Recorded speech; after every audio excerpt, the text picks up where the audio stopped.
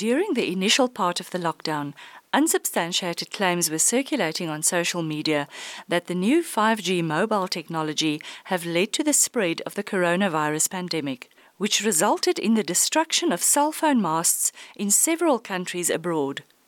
These actions, however, overshadowed the real concerns about the health risks associated with the technology, although the jury is still out on this issue. Closer to home, and in a recent Constitutional Court case dealing with the erection of cell phone masts, the Apex Court had to decide if Telkom's rights held in terms of the Electronic Communications Act was subject to compliance with municipal bylaws and policies. We are discussing the Constitutional Court case of Telkom versus City of Cape Town and another today with Albert Swart, a director at Strauss Daily Attorneys. Good morning, listeners.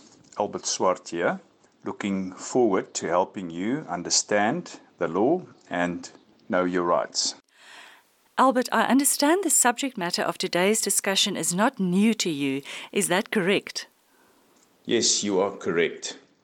In June 2018, I assisted local residents with a formal objection to the eThekwini municipality granting a well-known cell phone company special consent for the erection of a 35-meter monopole telecommunication mast in a residential area of Warner Beach. The objection was premised on, among others, the non-compliance by the cell phone company with the municipal bylaws. What was the end result of the objection that was lodged? The special consent sought was not granted, and therefore no cell phone mast was erected in the residential area. A win for the residents of Warner Beach. Coming back to the Telkom matter, can you briefly explain to us the factual background of this case? Yes, of course, T. During 2015, Telkom wanted to improve its infrastructure so as to supply better service in the Cape Town area. It identified a property in a suburb of Cape Town for the construction of a cell phone mast, but the said property was not correctly zoned for these purposes. In January 2016, while its application for rezoning of the said property was pending and not yet approved, Telkom proceeded and constructed the cell phone mast on the said property. The local residents objected to the cell phone mast and complained to the City of Cape Town. The City of Cape Town responded and imposed an administrative penalty on Telkom and suspended its rezoning application pending payment of the penalty. Aggrieved by the City of Cape Town's decision, Telkom launched an application in the Western Cape High Court in which the validity of the bylaws and its policies were challenged. Telkom submitted in that application that the bylaws and policies were invalid. The City of Cape Town opposed the application and lodged a counter-application wherein it sought an order declaring that Telkom had built the mast unlawfully in breach of the National Building Regulations and Building Standards Act, as the said Act required that the consent of the City of Cape Town had to be obtained before the cell phone mast was erected. The High Court rejected Telkom's submissions and dismissed its application, but the counter-application of the City of Cape Town was successful. The High Court declared that the construction of the cell phone mast was unlawful. Dissatisfied with the outcome, Telkom appealed to the Supreme Court of Appeal, but its appeal was dismissed with cost.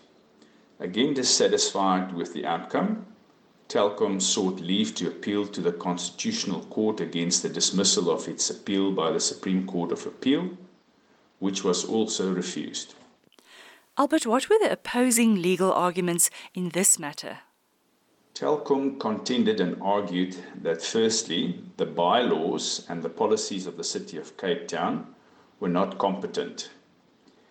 It asserted that the City of Cape Town had no power to make the bylaws and the policies which impacted on electronic communications that fall under the competency of the national sphere. Secondly, both the bylaws and the policies were in conflict with the provisions of the Electronic Communications Act, and as a result, the bylaws and the policies were invalid.